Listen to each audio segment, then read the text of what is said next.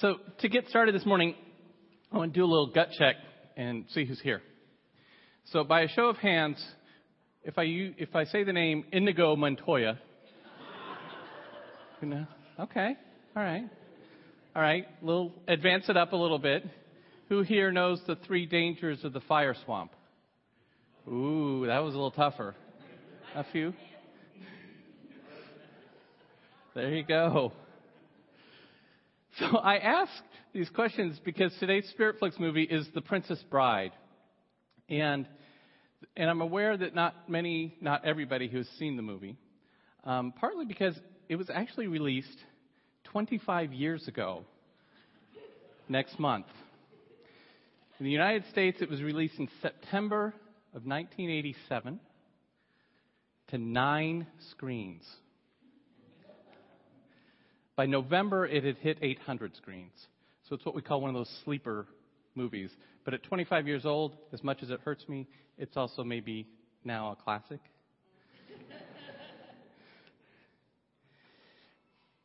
And for a certain segment of the population, most of you here that I saw raise your hands, at least at Inigo Montoya, The Princess Bride remains something of a cultural touchstone. It's one of those movies where we fans will drop pieces of dialogue into conversations just to see if anybody else gets the joke. And they usually do. Oh, by the way, the dangers of the fire swamp. Ready?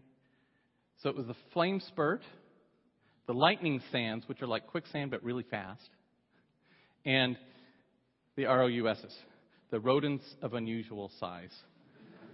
Human-sized rats or something like that. So the movie itself, if you remember or have seen it recently, it tells a story within a story. The outer story is that there's this young boy and he's sick at home from school. And I'm going to try to raise this up a little bit. And his grandfather comes to tell him to read him a book. And a book his father had read to him and who the grandfather had read to the boy's father himself. And the book is called The Princess Bride, and it tells the story of a young woman named Buttercup. There we go, there's Buttercup. In love with her farm worker, Wesley. And being a poor farm worker, Wesley needed to, in order to marry her, wanted to go out and seek his fortune and come back. So he leaves Buttercup on the farm, and he goes out to seek his fortune. Unfortunately, he gets captured by the dread pirate Roberts and apparently killed. And so distraught and lost, Buttercup for years doesn't know what to do, and she ends up betrothed to the evil Prince Humperdinck, who seems to be more interested in starting a war with a rival kingdom than in Buttercup's happiness. And so the story takes us from the cliffs of insanity through the fire swamp and into the pits of despair. The film carries us through this interwoven and intersecting stories of this small man here, this Sicilian criminal of some intellect, the giant named Fezzik, and the gentleman in the middle, the aforementioned Inigo Montoya, a Spanish swordsman bent on avenging the death of his father at the hands of the 6-figured man. So for those of you who haven't seen the movie or haven't seen it in a while, I really highly recommend taking the chance to see this movie again or see it for the first time. I got it at the library. It's pretty easy to find. It really is great fun. It tells a wonderful story about the power of true love. And not to mention, it contains really, honestly, the greatest sword fight ever put on film. Okay? You look it up on the internet. There are some that argue that the Luke Skywalker, Darth Vader one was better. No, they're wrong. Between the Masked Man and Inigo Montoya is really the best one ever filmed. So I was revisiting the film this week, and in anticipation of giving this message, and I had a lot of thoughts of where I thought I might take it. But really, what occurred to me was what this film does. Above all, it really points to how our stories connect us, and through those connections, our lives become formed up. Our lives form up, and our relationships open up and are deepened. So the story, again, is really about this grandfather reading a book to his 10-year-old grandson. And the grandson isn't really interested at first. And only on the promise of plenty of adventure does he acquiesce to listening at all. And when it comes to the kissing scenes between Buttercup and Wesley, the boy is completely disgusted. But as the story unfolds, as he reads the story, the adventure continues and the grandson becomes engaged, transfixed on the characters and the arc of the story. So much so that when the grandfather reaches the end of the book and the final embrace between Wesley and Buttercup, the boy encourages him to read on, no longer disgusted. And this kid's about 10 years old, and he begins the film with really not much in which he can engage his grandfather. His grandfather is just another one of these adults that treats him like a little baby, right? And he doesn't really want his grandfather around.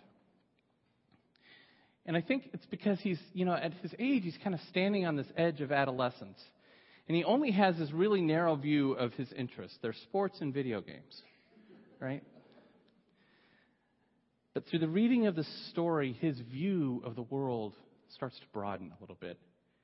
He begins to understand the power of love, or the power of sacrifice and suffering. He perhaps begins to think about heroism and honor.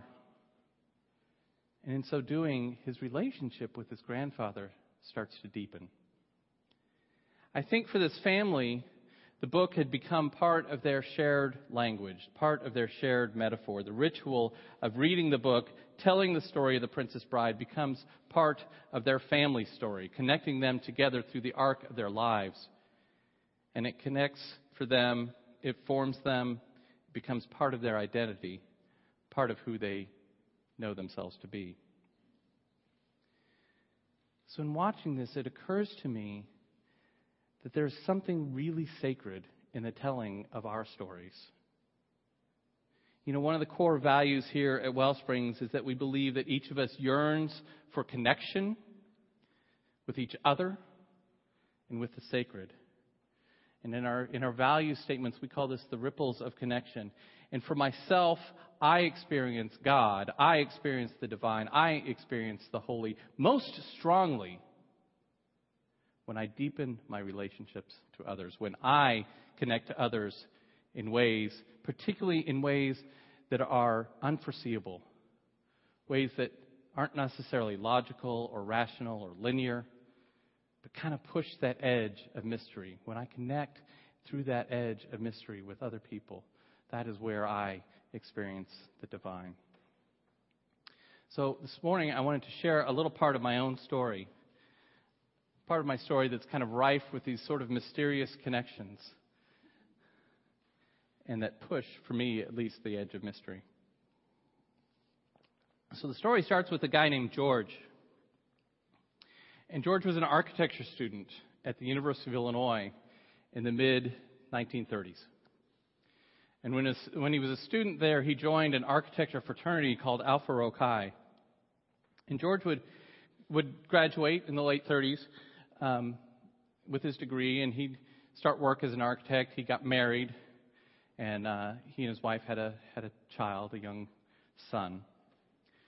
But like so many, too many of the young men of his era, he was called up to fight in World War II.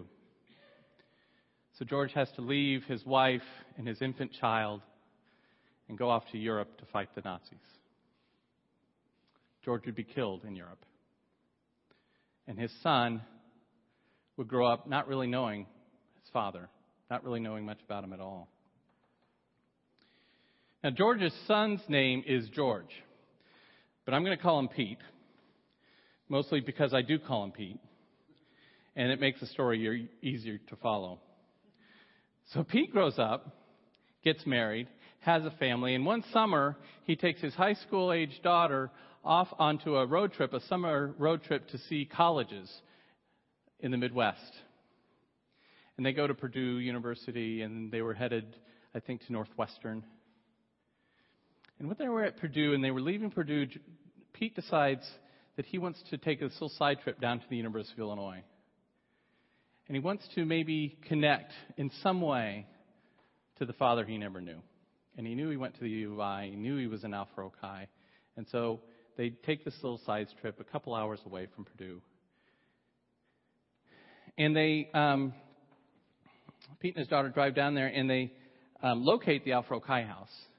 And it's in the middle of summer, so normally nobody would be there, but for whatever reason that weekend, the house was full of people. And it had become co-ed over the years, so all these young men and women, warmly greet Pete and his daughter and invite them in and give them a tour of the house and even show them there's a bookcase in the library that's the George Higgins Memorial bookcase. It was a memorial to Pete's dad.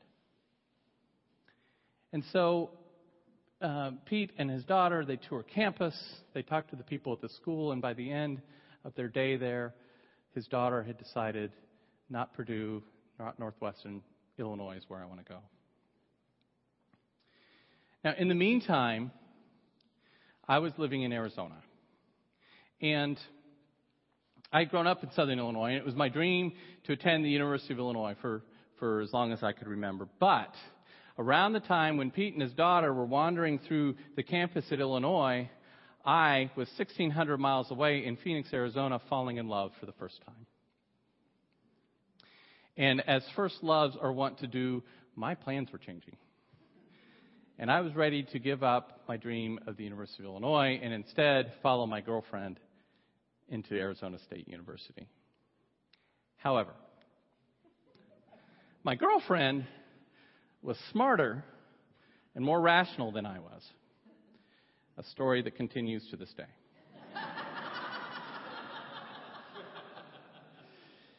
And I think she knew two things. She knew the fragility of first love, and she knew the importance of following your dreams. So she convinced me that I didn't need to follow her into Arizona State University, but I needed to follow my dream into the University of Illinois. So it was 25 years ago, about the same time that this movie is out in the theaters, I'm standing in front of the George Higgins Memorial Bookshelf, meeting George's granddaughter, Pete's daughter, Caroline, for the first time. Caroline and I would eventually get married. And that story of our meeting really continues to form who we are, who we know ourselves to be to this day. Now, our meeting was not guaranteed. 1,000 different choices, 1,000 different decisions, 1,000 different circumstances, any of which could have radically or even subtly changed the arc of our lives, and we would never have met. All of those things that happened, from George being at Illinois and dying in the war, and Pete wanting to know something about his father, and they take the side trip. All of that could have any of those choices could have changed the arc. I could have changed the arc. And I think of them as those pebbles, those ripples of connection. Those pebbles dropped in the water, and all those ripples go out, and they interconnect in just unpredictable ways. And for whatever reason, all those pebbles dropped in the water, and all those ripples interconnected so that I would meet Caroline. And I tell you this story not just simply to tell you how I met my wife, which is important to me, right? But I share this story because how I met Caroline is actually connected to Wellsprings, to all of you. And if I were to stand here and tell you all the interconnections that tie our story of meeting together to each of you here today, it would really take far too much time, and we don't have that time. So perhaps it will suffice to say that without the story I just shared, it is doubtful I would be here talking to you today. But more than that, more importantly than that, and why I want to share this story is because I have a bet. I have a bet that when I was telling you this story of how Caroline and I met, there was something in that story that resonated with you. Some piece of my story resonated with your story. Perhaps you had a loved one lost in a war. Perhaps you traveled with your children or planning to travel with your children, or you traveled with your parents on a trip to see colleges, or just a summer vacation, but something that changed the arc of your life. Change the line. Perhaps you recall how you met your spouse or your best friend. My bet is that there's some piece of that story that connected you and I together in a way that we would not be if I hadn't have shared it. Everyone here has a story. Some are stories of true love. Some are stories of revenge. Some are stories of miracles. And they're full of adventure. Like the Princess Bride, we find ourselves scaling the cliffs of insanity, escaping the pit of despair, or successfully navigating those three dangers of the fire swamps of our lives. In our stories, we are often heroic, even if we don't think that we are. We are guided by the power of true love, even when we think the most precious thing in the world to us has been lost. It's all there. All of this film, all of the adventure and story of the Princess Bride, it's all there embedded in our own lives. Nothing about our lives is ordinary, the Reverend Kathleen McTeague writes.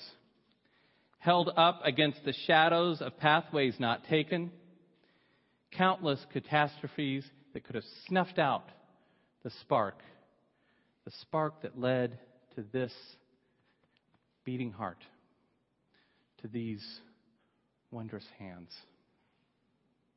Every life is gift and grace, fragile and astonishing and unrepeatable. I think, too, that our stories are fragile. They are fragile and as vulnerable as the lives they illustrate. This is because we're the editors of our story. We decide when the story begins and when it ends. We decide what details to include and which to exclude. And I will tell you that to the extent that our stories are richer and deeper and more generous is the extent that we give others the opportunity to be in relationship with us, to connect to us deeply. And when we are stingy with our stories, when we withhold our stories from those around us, the stories get lost. And the people we so yearn to connect to cannot find a way in, cannot find their way in. Now, I need to acknowledge there's some risk here, right? There's some risk in the storytelling. And the risk is, you know what? When we share our stories, these different parts of our lives, these pieces of our lives, when we give them up freely, we no longer possess them. Those stories, we no longer control their meaning. And the shared stories become part of our collective understandings, our shared pool of meaning, with all those interconnecting ripples leading us to that age, to that edge of mystery, leading us to that edge, to the sacred. And I believe that the telling of and listening to those stories actually strengthens our lives. The deep connections that are formed give us resilience against discouragement. They give us compassion for one another. Joy and freedom in the knowing that we are not alone. But in the busyness of our days, with our focus on what's next to get done and the rush and the noise that fills our living, we can easily forget this. We forget to take the time, to take the risk, to sit together in the listening and the telling of our stories. I believe that if we were to remember this more often, if we were to stop and marvel at the vast interconnections of the universe that led us to this moment, here, present, alive, breathing being, it would be a really great story to tell. So here's my prayer. My prayer for you, my prayer for me, and my prayer for us all. Learn your stories. Share your stories with generosity and abandon. Be gentle with each other's stories. And in the telling and in the listening, allow yourself to connect more deeply with one another. And in so doing, may you connect to the ground of your being, to that sacred, holy ground of your being. Amen. May it be so. Let's pray together.